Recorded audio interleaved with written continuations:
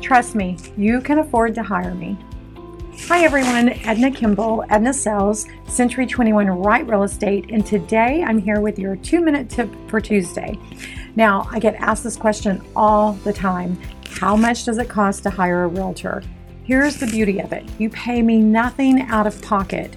In fact, if I'm your realtor and I don't find you the home of your dreams and we don't close on it, you don't pay me anything. That's right, absolutely zero.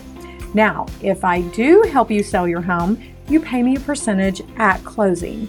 If you're a buyer and you need a realtor, you don't actually pay me anything. There is a one-time service fee of $195, and that is basically paid again at closing.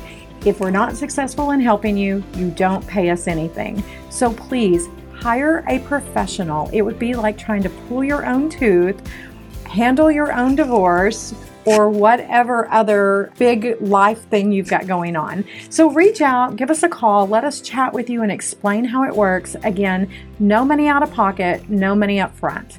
Thanks everyone.